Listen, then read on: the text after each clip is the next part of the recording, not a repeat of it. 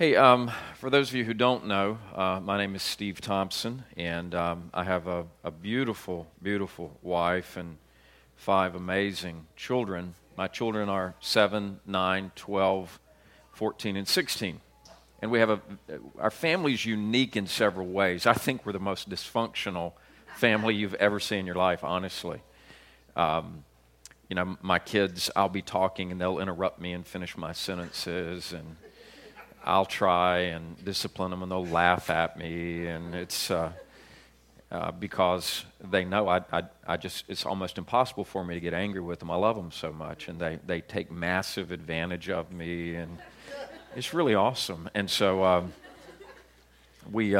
it's really funny. And when I say dysfunctional, I honestly believe that in certain ways, not according to the classical definition, but we'll have people just come over to our house, and I'll get home, and students from the school will be there just hanging out, and I can't figure out why they're there, and they're not there to talk to me. They're not real. They're just kind of hanging out. And I'll hear to my wife, and I'll say, "Why are they here?" And she'll say, "Well, they just want to see a normal family functioning, because a lot of them weren't raised in normal functional families." I said, "Well, yeah, what are they doing here? I mean, we're not normal. We're not. I mean, we're accomplishing. I'm not sure how functional we really are." And so something's happening. And what it is I was kind of raised with an idea that order was the highest thing. And I didn't understand it, but really I was raised with this idea that there was conformity to an image that defined your success. And you guys probably aren't like that, but that's what I was raised with. And a lot of that was a product of the disorder and the chaos that both of my parents were raised in. And so they were high on structure, high on order, and trust me, we believe in discipline and all that kind of stuff. But my kids are something unique. And let me describe to you, it's not just that they are unique, it's that each of them is so different from one another, and they are continuing in a pathway in which they are becoming more different from one another, and at the same time, they're free. As they each succeed, they're all free to continue on their different path and succeed without feeling an insecurity that would compel them to try to conform to the image of one another. Does this make sense to you? Yeah. And so my oldest is profoundly intellectual. I mean, he's a bright kid. He's also very aggressive and sort of hard driving. He's very, very blunt as well. He really is a lot like his mother. And then there is, she's fond of saying she has never hit me above the neck. So that's making some of you nervous. Anyway, my second son is profoundly poetic. He is a wordsmith. He has this remarkable ability to live from his heart. He's a tremendous athlete. He's a sportsman. He loves guns and killing things. And I mean, he's all over that. We went to Australia several years ago. We went over there and shot up the outback. We were in the bush and hunting kangaroo and wild pigs and mountain goats. Kangaroos are a pest over there. Like deer are. There's massive number of automobile accidents with kangaroos, and they're dangerous. And so, we shot Skippy. I mean, we just greased him all over the place. It was really a lot of fun. It was awesome. And so it was a great bonding time for he and I. I mean, there's nothing like the smell of gunfire and blood to bring a couple of men together. You know what I'm saying? And so... and then there's my oldest daughter, Madison, who's 12, who is just delightful. She's a phenomenal athlete. She's a better athlete than either one of the boys. And she's exceeding at the highest level. And her communication style is so different than the boys. And then we've got our artist, our fourth child, which is, I mean, she's so unusual, so unique. She is remarkable. She's an artist in the way that the rest of them aren't. And then there's my youngest, Olivia, who I believe will disappear after college. We'll not see her, and then she'll show up on CNN in fatigues running a developing country. as a dictator. She's off the charts. Do you understand? I mean, well, anyway. And this is the remarkable thing, and I believe it's a picture of the kingdom of God, in that there is no image to which we are trying to, there is no unique image that a Thompson child is conformed to. There is this profound individuality, but each of them is being celebrated for who they are. And somehow, we have to capture this in the kingdom of God. We've got to capture this celebration of one another. This is going to sound tough. Not just a celebration of the common aspects of the Lord that we all love, but a celebration of the unique aspects of our humanity that He created.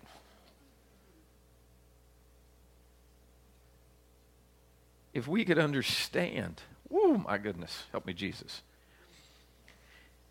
If we could understand that He chose to live in humanity, we would get past our religious self-hatred that causes us to reject the humanity that He created. When the Scripture talks about not putting any confidence in the flesh and not putting any and it deals with the fleshly things, He's not talking about our humanity. He's simply talking about our carnal strength and our dependence in our ability to please Him, dependent on our religious works. We don't need to run away from our humanity.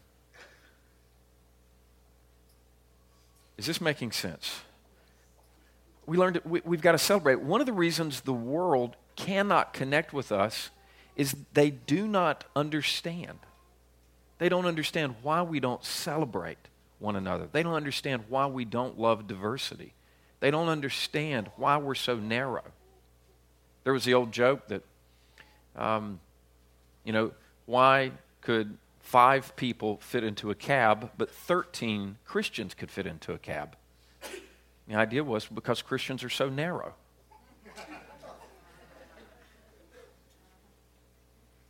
We're not supposed to be. Our hearts are supposed to be wider. But we've been framed by all this religious thought that actually causes us to not love the very things and the very ones that God created. I don't understand my children at all. But I just absolutely love them, and they're amazing. Let me give you an example. My oldest, 16, walked into the house recently. I was the only one there. Everybody else was gone. I was sitting in the family room. He walks up, and he doesn't really sit down opposite me. He sort of stands there, and he is an intense kid. I mean, he just looks at me and he says, "Dad?" And I said, "Yes, John." He said, "You know I plan to excel you."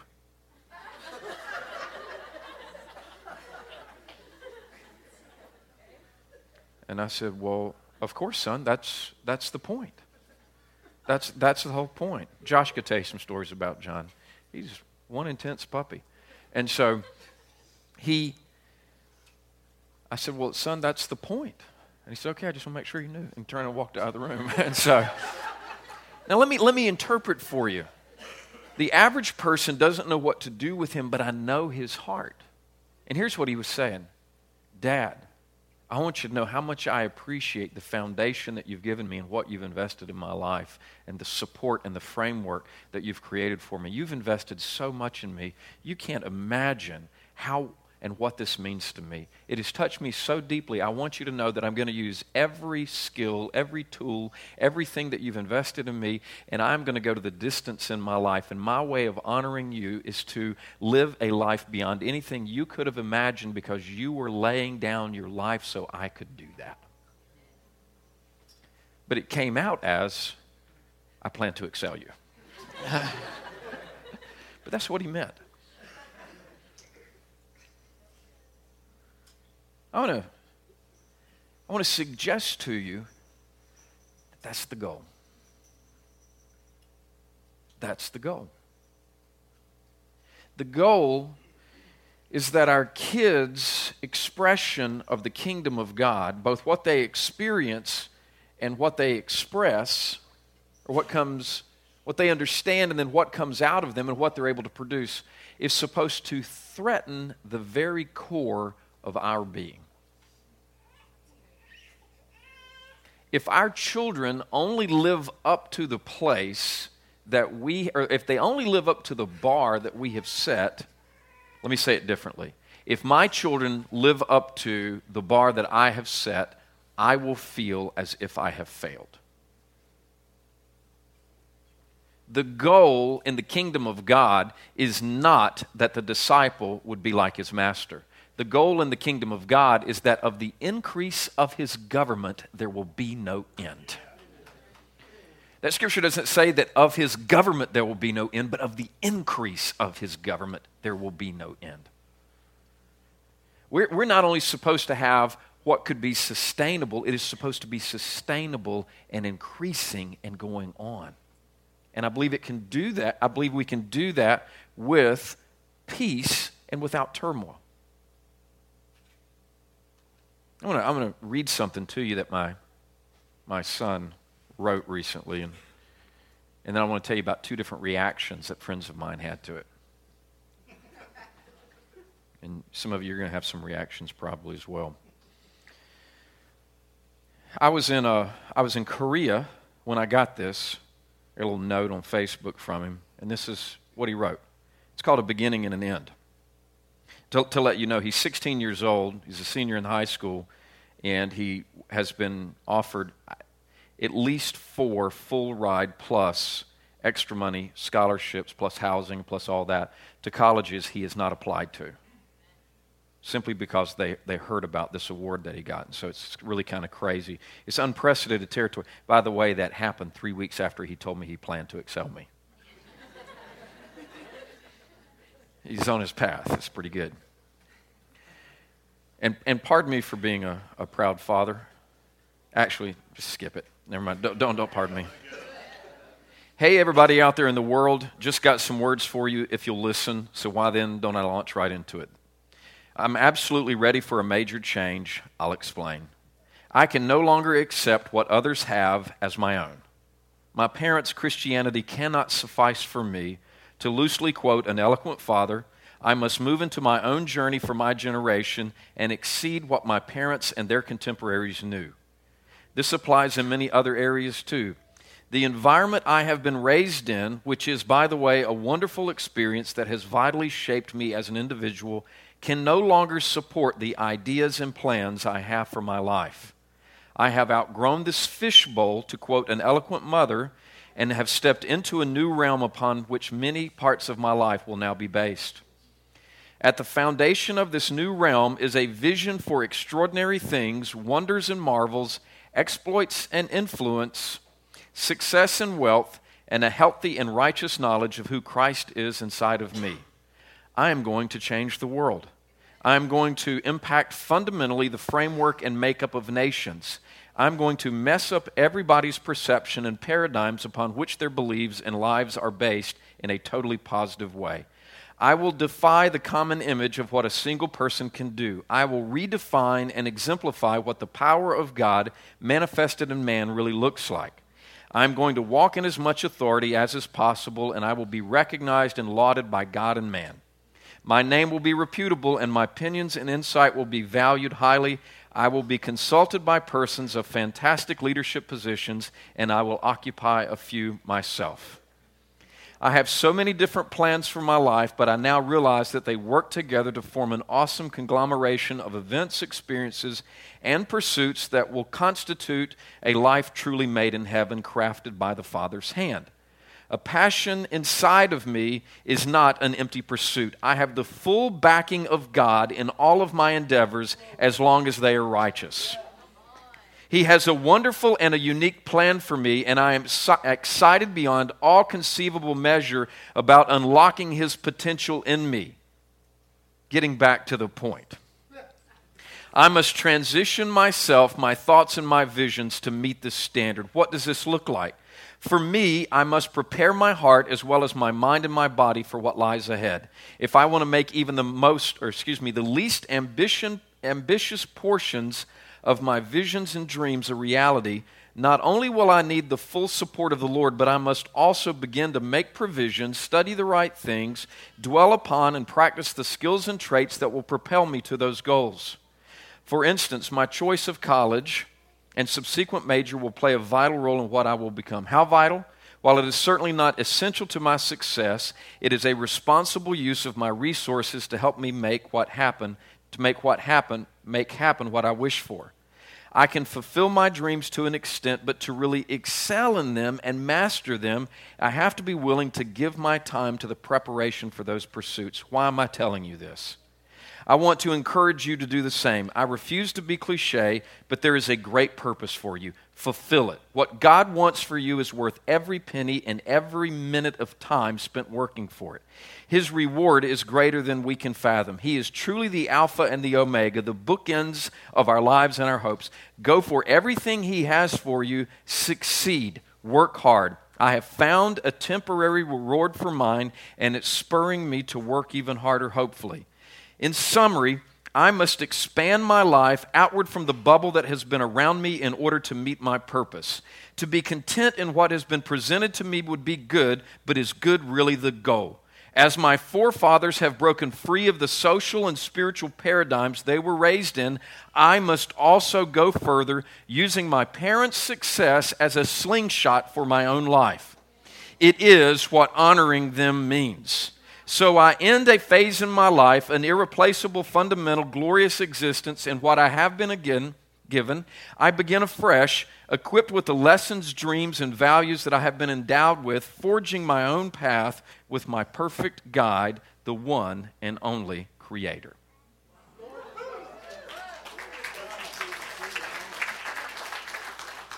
Now, he's a better writer than I am at 16.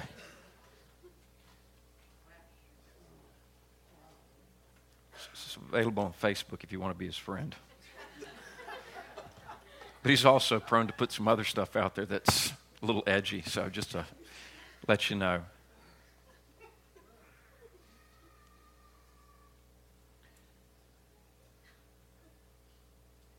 Let me tell you why he's attached to that. He heard me speak a message.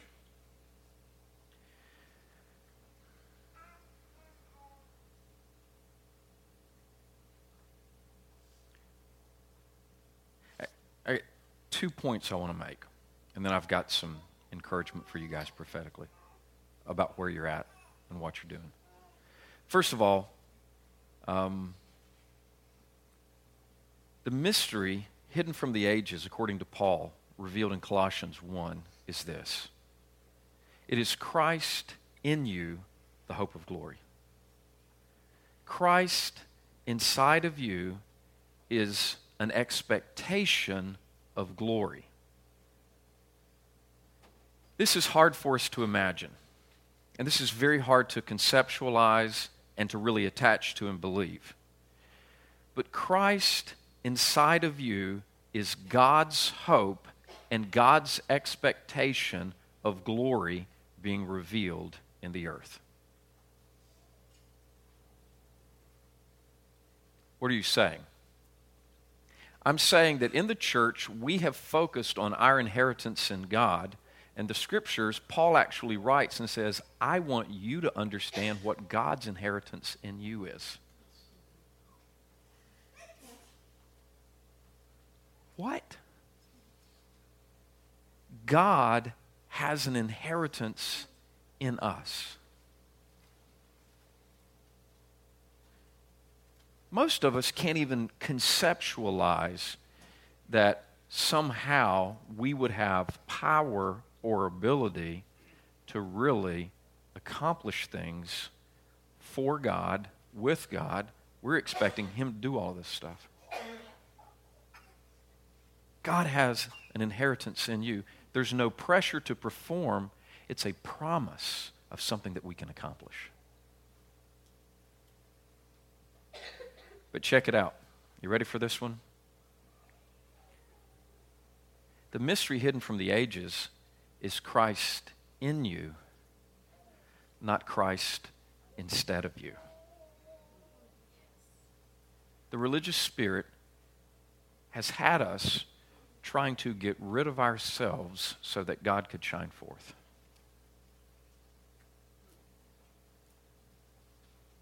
It's Christ in you, not Christ instead of you. It's Him revealed through you. It's Him revealed in your humanity. It's Him revealed through your humanity. It's Him supernaturally coming through with your unique personality. Again, my kids emerging with all this uniqueness, and no one can figure out. People say to me, "What did you do?" I actually had a girl years ago tell her mother, which is a huge mistake, "I want to raise my children just like Steve Thompson has raised his children." It offended her mother so profoundly because she took it as a rejection of her mother. So her mother was really disturbed and came to me and said, "What did you do to raise your kids like you did?" And I thought, I got my wife pregnant.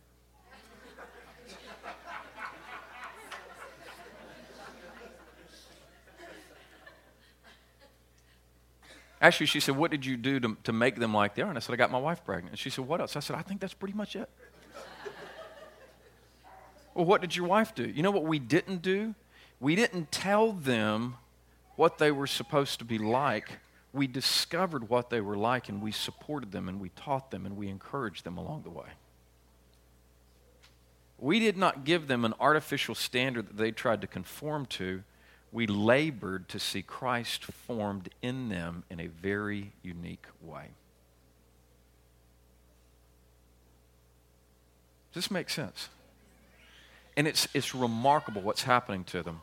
You've got my oldest there, and then you've got my second son succeeding. My 6-year-old played, 6-year-old. She's a 7th grader now. Last year when she was in the 6th grade, she was 11 and then 12. She played high school varsity soccer and was their star. 4'8" and 70 pounds. I mean, literally, there were girls playing on the other teams and on that team my size, and some a little bit taller, and my daughter stands this tall. And people would come up to me from the other team at halftime, and they would say, "Is number 18 your daughter?" And they would say number 18 because they didn't want to say, "Is that little girl who doesn't look like she belongs out there your daughter?" And I would say, "Yes." And they would say, "She's unbelievable. What did you do? How did you do that?" I said, "I didn't do anything. I created an environment where she fell in love with soccer. I was her coach for a little while, but she has this gift inside of her. She doesn't even know how she's doing what she's doing." And you play every team twice. The second time they would play most teams, these guys would come to me and they would say, "Hey, I just want to let you know I'm here. I'm a father. My daughter plays on the team that's playing your daughter's team today, but I wanted to let you know that I came the first time to support my daughter. I've come back today to watch your daughter play because she's got something special about her."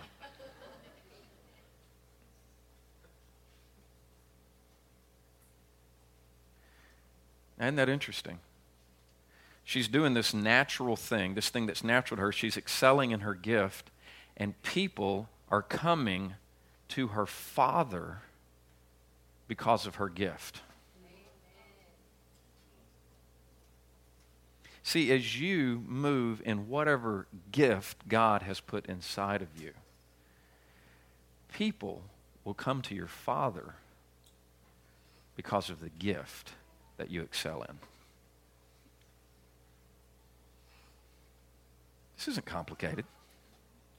The kingdom of God is not complicated. It's simple.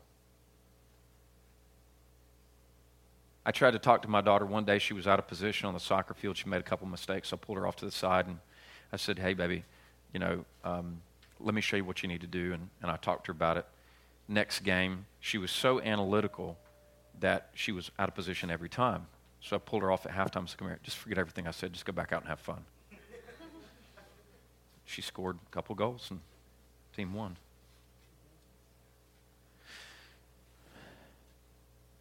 We so complicated all this. My son's estimation is God will endorse all of my passions and all of my pursuits as long as they're righteous.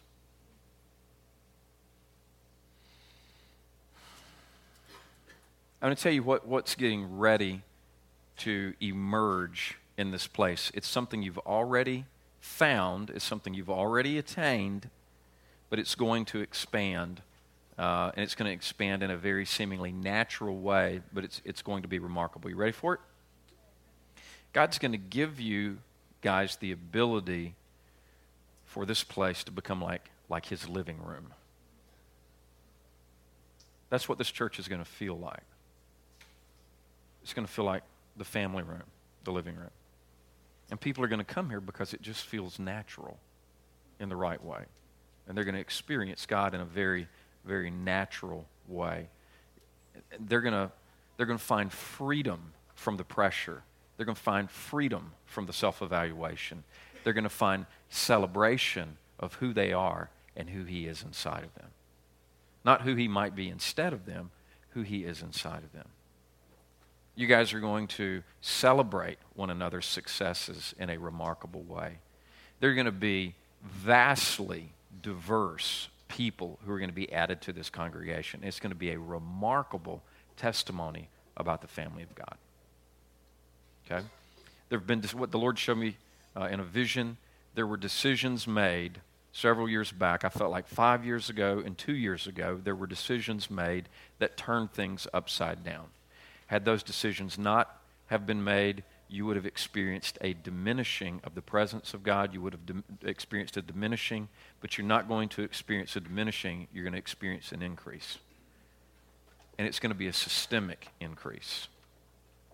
Really, really remarkable. You're actually going to become a regional resource center, but it's going to be without pressure.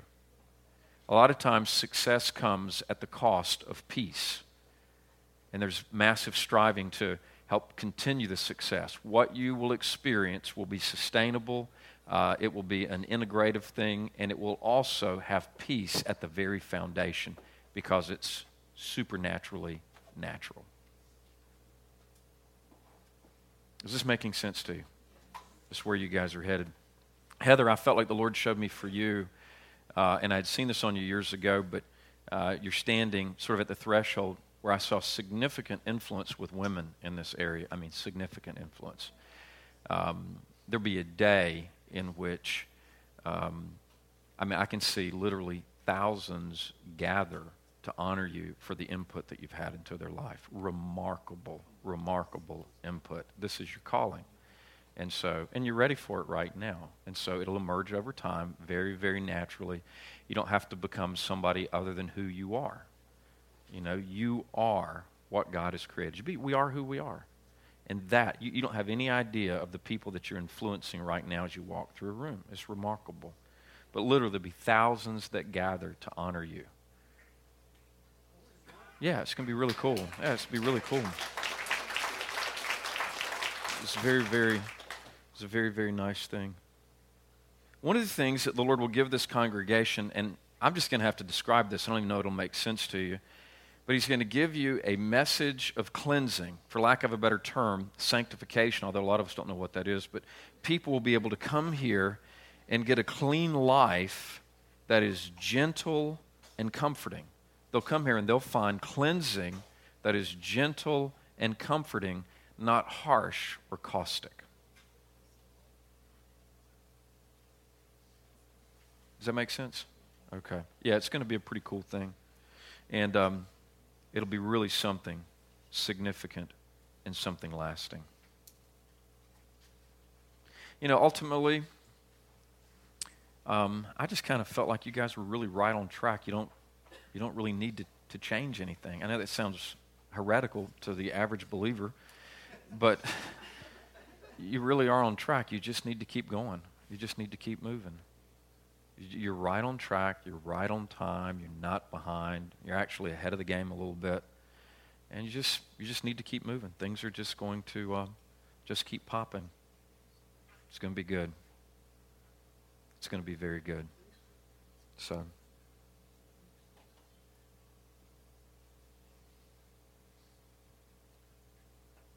now, let me try and help something here. Let me see if I can do this. Let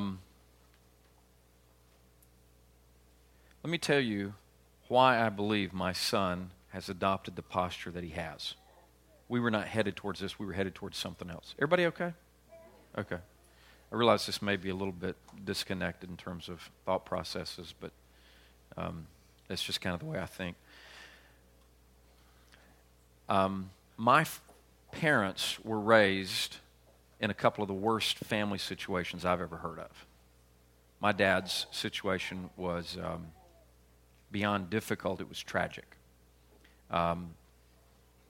His father, both of his parents were non-functional alcoholics. They were just, it was unbelievable. I never saw my grandparents when they had not been drinking. I only saw them about 10 to 12 times in my life, and they both died when I was in my 20s because of just the tragic quality of their life. It was really difficult. But check this out. Here's how my father was raised. His father was this profound alcoholic. So was his mother. His mother was just so loose in her morals, it was unbelievable. When my father was 12 years old, this was the pattern that would happen frequently. His mother would disappear from the home for 2 to 3 weeks at a time, and my grandfather, who loved his wife dearly, although they could barely get along, would leave the home and would go try to find her as she's running around with other men. And they would both be gone from the home 2 to 3 weeks at a time. Okay?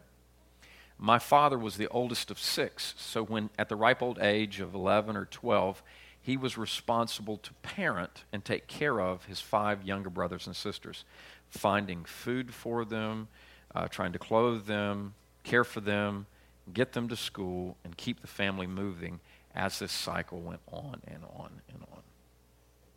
Somebody spoke to my father about the Lord when he was 15 years old. He met the Lord, and in a very, very traditional way. And my father was really just sort of, when he was 17, he married my mother, who was 15. They forged my grandfather's signature to get permission and slip over to South Carolina, where he didn't have to be 16. They didn't tell us that until we were in our 30s. Sort of that protective lying that parents do. My mother was raised, so my father's raised in like domestic abuse. He actually heard a thud outside of the door when he was about 14 years old and found his father having been stabbed about 25 or 30 times by somebody. And I had to clean him up and save his life. And it was unbelievable story. And so my mother, meanwhile, was raised in domestic violence and poverty. She would literally miss 90 to 100 days of school a year to pick cotton in the fields. She never graduated from a class because she graduated socially. They just passed her because she wasn't there enough for them to legally say that she had attended school. It was my parents. And they're not that, they're in their 60s. They're not that old.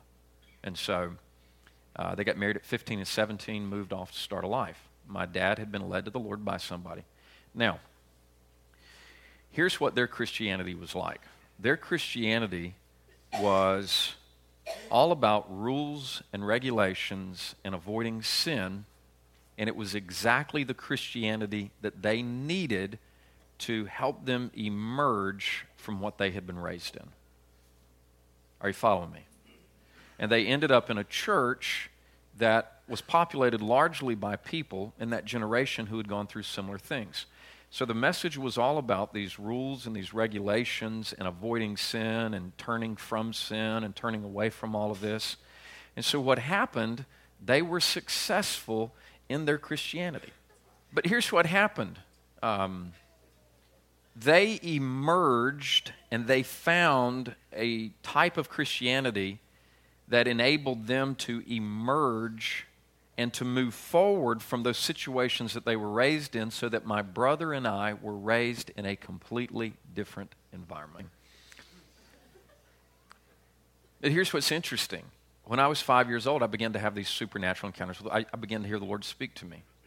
I would hear him call my name in the night, and I'd hear my name called, and I would actually get up and go to the bedroom door and open it, expecting somebody to be there, and nobody was there. And I began to have dreams that would sometimes come to pass. And this was in the late 60s, and so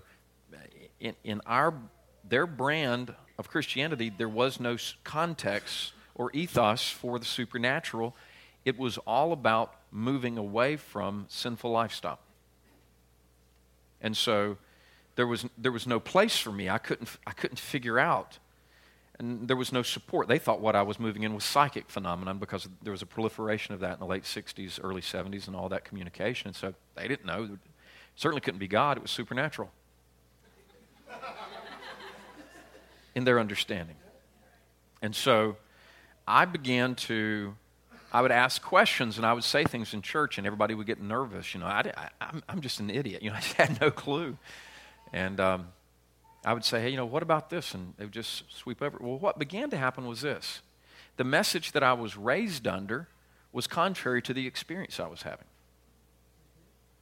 And as I'm having the Lord speak to me and I'm having all this kind of stuff, I'm hearing nothing about it, no support of that. I'm being told that's something else. I'm being pointed towards a pathway that's not God. And at the same time, the communication that's going on is, you need to stop this. You can't give yourself to this. And I didn't even realize I wanted to do those things. In reality, I didn't want to do them. But I began to hear this message that was it wasn't what I needed. And what began to happen, that message, was that it began to actually provoke a rebellious response in me. According to Romans 7, the law came, sin revived, I began to sort of fight against it, and not only that, I began to be hopeless. I could walk with God relationally. I could communicate with Him. He was communicating with me. I could respond like that. But now I was being told I had to do all this stuff, and I couldn't figure out how to do it. Does anybody understand what I'm talking about? I'm headed somewhere. And so here's what began to happen. I began to get hopeless, couldn't figure out how to do this. And the other thing I decided is, my goodness, if this is what walking with God is, I don't want to do this. This isn't real. The message that they needed, I didn't need. They needed it. Not only did they need it, it had actually provided the atmosphere that I was raised in so that God could actually do things supernaturally with me. Had they not found that brand of Christianity and emerged from what they did, I would have been raised in the same thing and could not have found what I found, because I would have been in a battle for my life just as they were growing up. Are you following this? Okay. So, but I really had trouble with the message. Pretty soon I decided the people on the planet who are the most blessed are those who meet God 2 weeks before they die, because they can enjoy life. I'm not saying it's right. I'm just saying it's where I landed. They can enjoy life and then they still get heaven. Because I couldn't see anything of enjoying life because I couldn't do this stuff I knew I was supposed to. And so I lived in this amazingly conflicted life. I eventually walked away from the Lord. Just couldn't do it. Just walked away. Now I started dabbling in substance abuse. Then I started, dabbling or headed towards the other stuff. I was in danger of losing, listen to me, I was in danger of losing the generational progress that my family had made in Christianity. In other words, they had emerged, and I was getting ready to go right back in it. And then when I was at the university, a dramatic encounter with the Lord. I had a series of them. And now what was supernatural when I was younger, all of a sudden got really amped up and really started moving the supernatural. Now, all during that time that I was away from the Lord, my parents were praying for me. They knew nothing about discipleship. Again, it was all negatively based. Don't do this, don't do that. They knew nothing about discipleship. Their discipleship was, don't do this. There was no tranquility. They didn't understand. But what they did, they didn't even understand about spiritual warfare, but they knew how to pray. That was a little bit of a joke nobody got. But anyway, the idea is that they just prayed, and they just prayed, and they just prayed. And so eventually, I came flying back into the kingdom of God. And I'm not making a logical statement there. I just began walking with them again. But they got concerned pretty quickly that they had prayed too hard and that I had overshot the runway. Because now what I was experiencing, the supernatural quality of life that God had provided for me and the degree to which I was hearing Him and moving in things, it threatened them. Here's why. Because what I was experiencing was very different than their experience. And they were concerned, and we began to have conflict. And this was the conflict. My experience began to provoke them, and what I did not realize is it was provoking, please hear this as graciously as I can say it. It began to provoke in them an insecurity that they had not done the right thing, that they had not gone far enough, that they had not excelled, that they had stopped short. And so they began, unconsciously, they didn't even know that, they began to say, this can't be right, you've got to come back to the... And no, I was going on. At the same time, I was tempted, and not just tempted, was sliding into being angry at the system that I was raised in, understanding that could not provide me what I needed and where I needed to go. And so we were headed towards tension. We were in tension. We were headed towards major conflict. If we had had major conflict, I would have not been able to continue in what I was doing, because you can't move forward and excel and prosper if you can't honor the previous generation. The first commandment with promise is that you honor your mother and fathers, that it be well with you, and that your life is long on the earth. Are you following me? Why are you saying this? Because,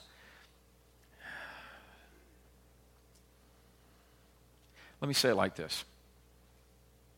There is an intergenerational progression of the kingdom of God that we have to have, and the vision for every generation is different than the previous generation, and it is supposed to be.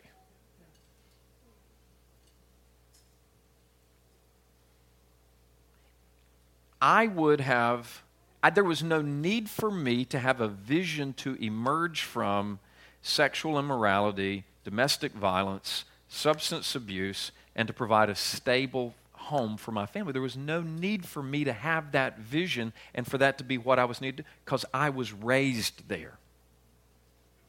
So what I was able to do was have a vision for a supernatural life, something that would impact nations, this kind of thing, and then my children could be raised in that, and then they could actually go to a higher place than that.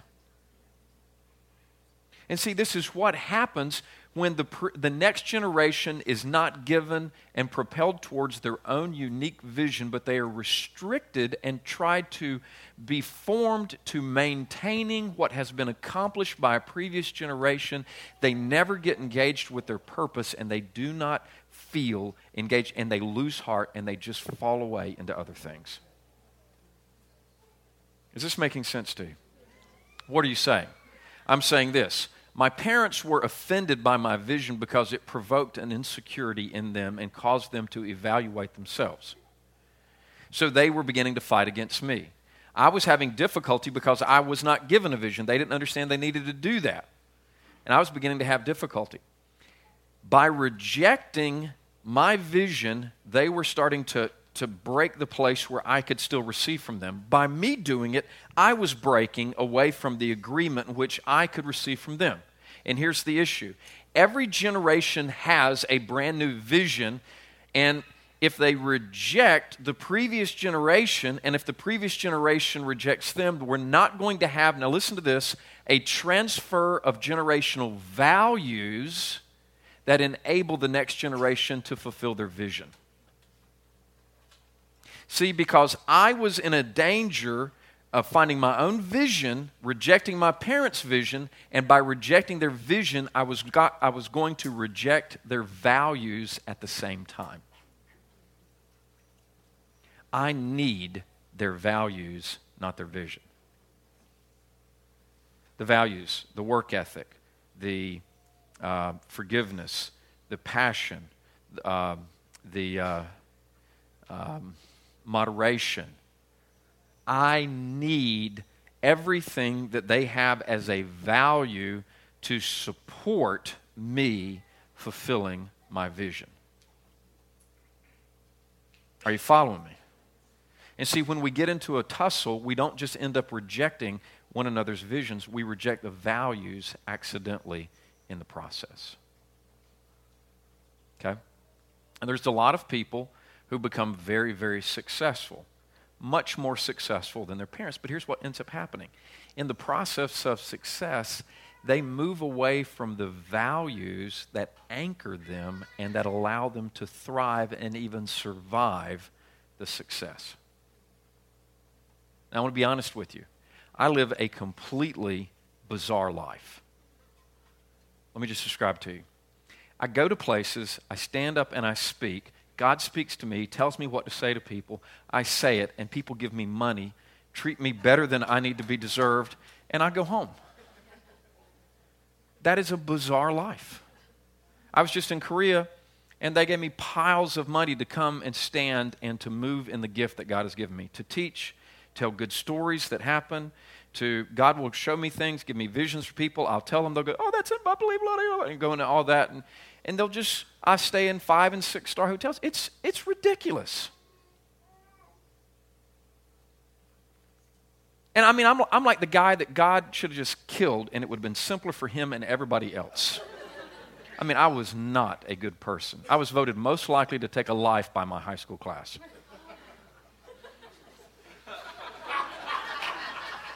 That's a joke. That's really not true. No, it's not. It was a good joke. But what I'm saying is, I live this crazy life. It's ridiculous. And see, I've seen people who live this life who begin to believe that they deserve it. And they begin to be bizarre. They begin to abandon their families. They begin to act as prima donnas in the pulpit. They begin to live a crazy life. They begin to walk away from character. They begin to walk away from moderation. They get excessive in their lifestyle, and they end up becoming a huge embarrassment to the church because they move away from values that should have anchored them in a place of success that was beyond anything they saw growing up.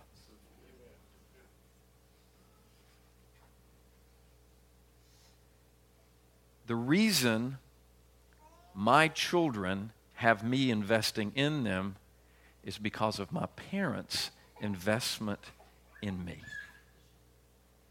And because we were able to get past the conflict generationally that could have ended my ministry or my life or my successful parenting or my marriage prematurely.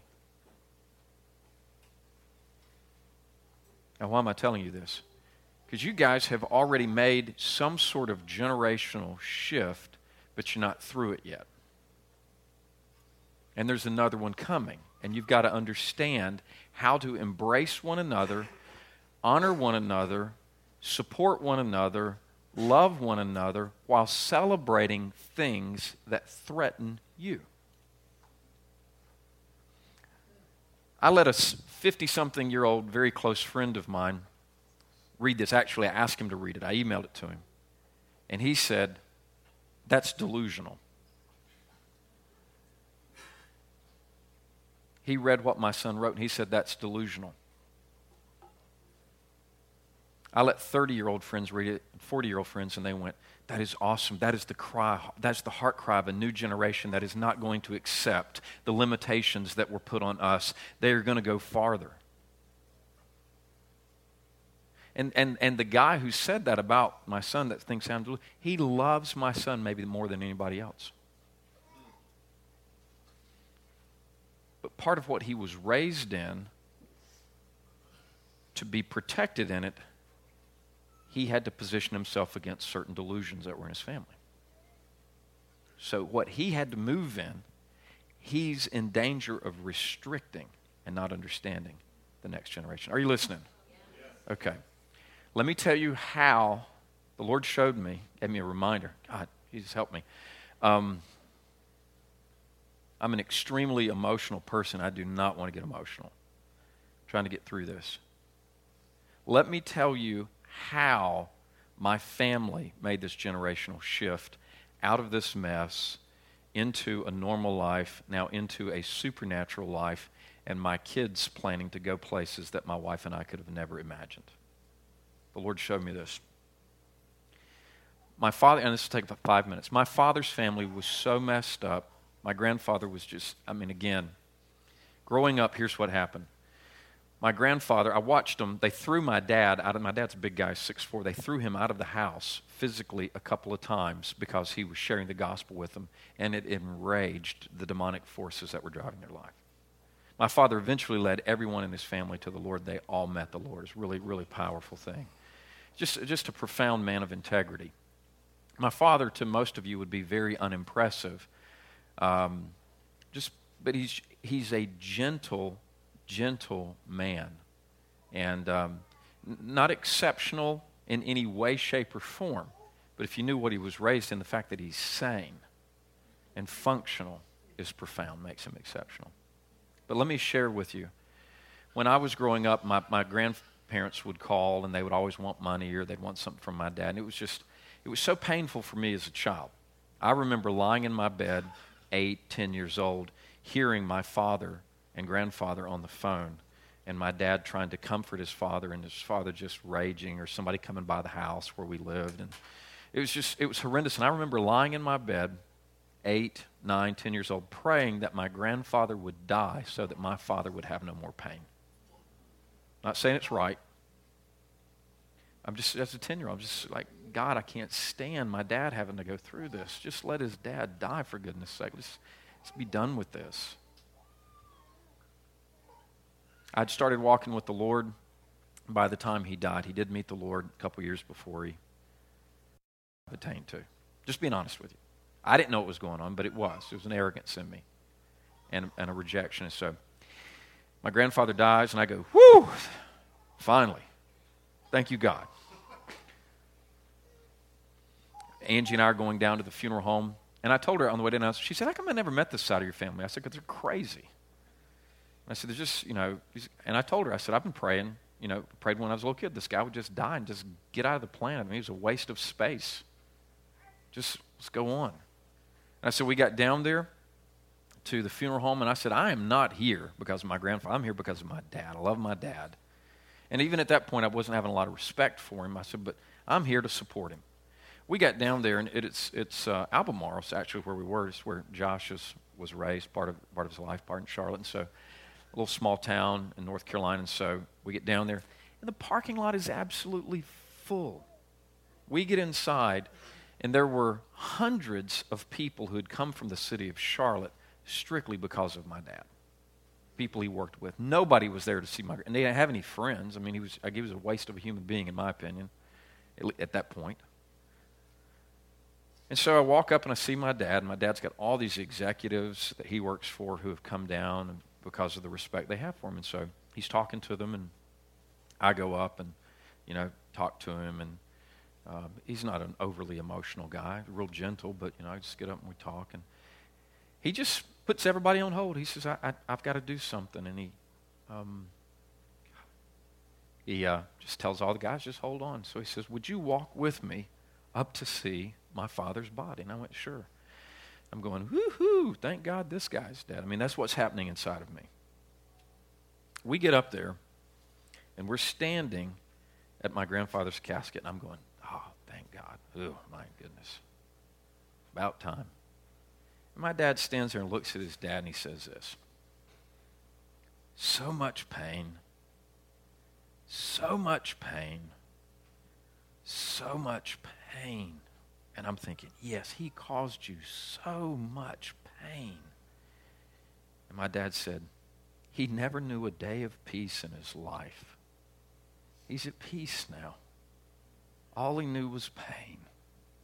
This is a guy who, in my opinion, ruined his kid's life.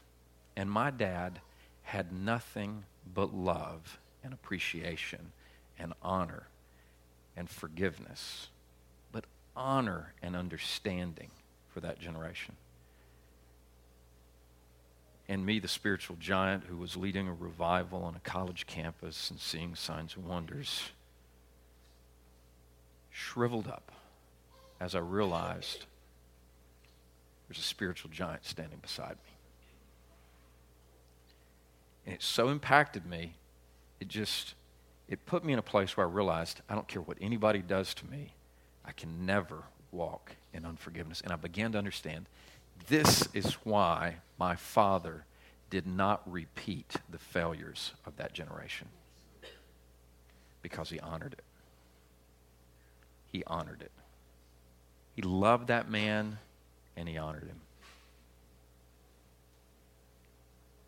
The reason my kids are going to go much further and excel my wife and I, and the reason that we have excelled our parents, and the reason they excelled them, was my father breaking that generational curse, honoring the previous generation, and not bringing a reaction, unforgiveness, or anything from that generation, and starting brand new and afresh and breaking the curse.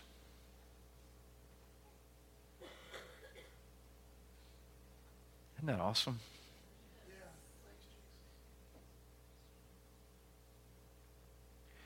We are at a place, we are at a juncture in history, I kid you not, where we have an opportunity to see something we have never seen. A propulsion forward where the generations really join to move forward, where we break the historic conflict that emerges. And if we can do it in one generation, it will establish something for the next generation so that we can see an ever increase in the government of God on the earth. I believe we are at a pivotal point in history where we can see the kingdom really begin coming in increasing and sustainable ways.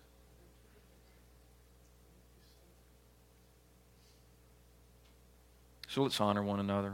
Let's love one another. Let's encourage one another.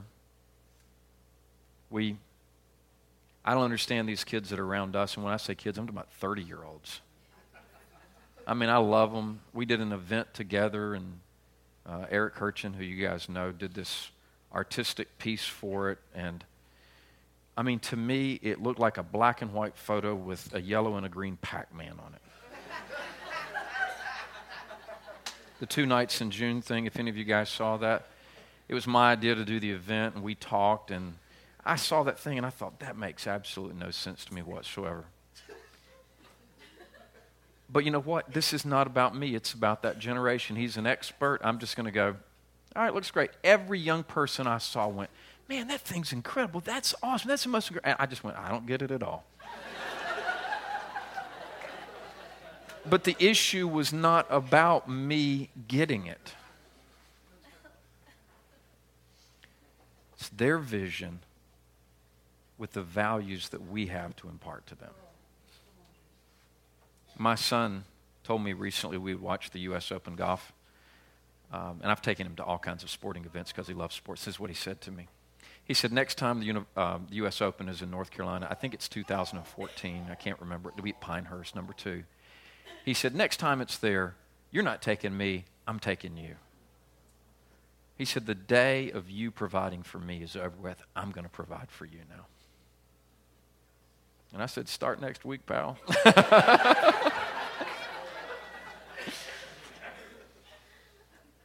This is what it's about. We got an opportunity to do something significant. I believe you guys are paving and pioneering a pathway for it. Enjoy the journey and have fun as you do. Amen? Amen. God bless you guys.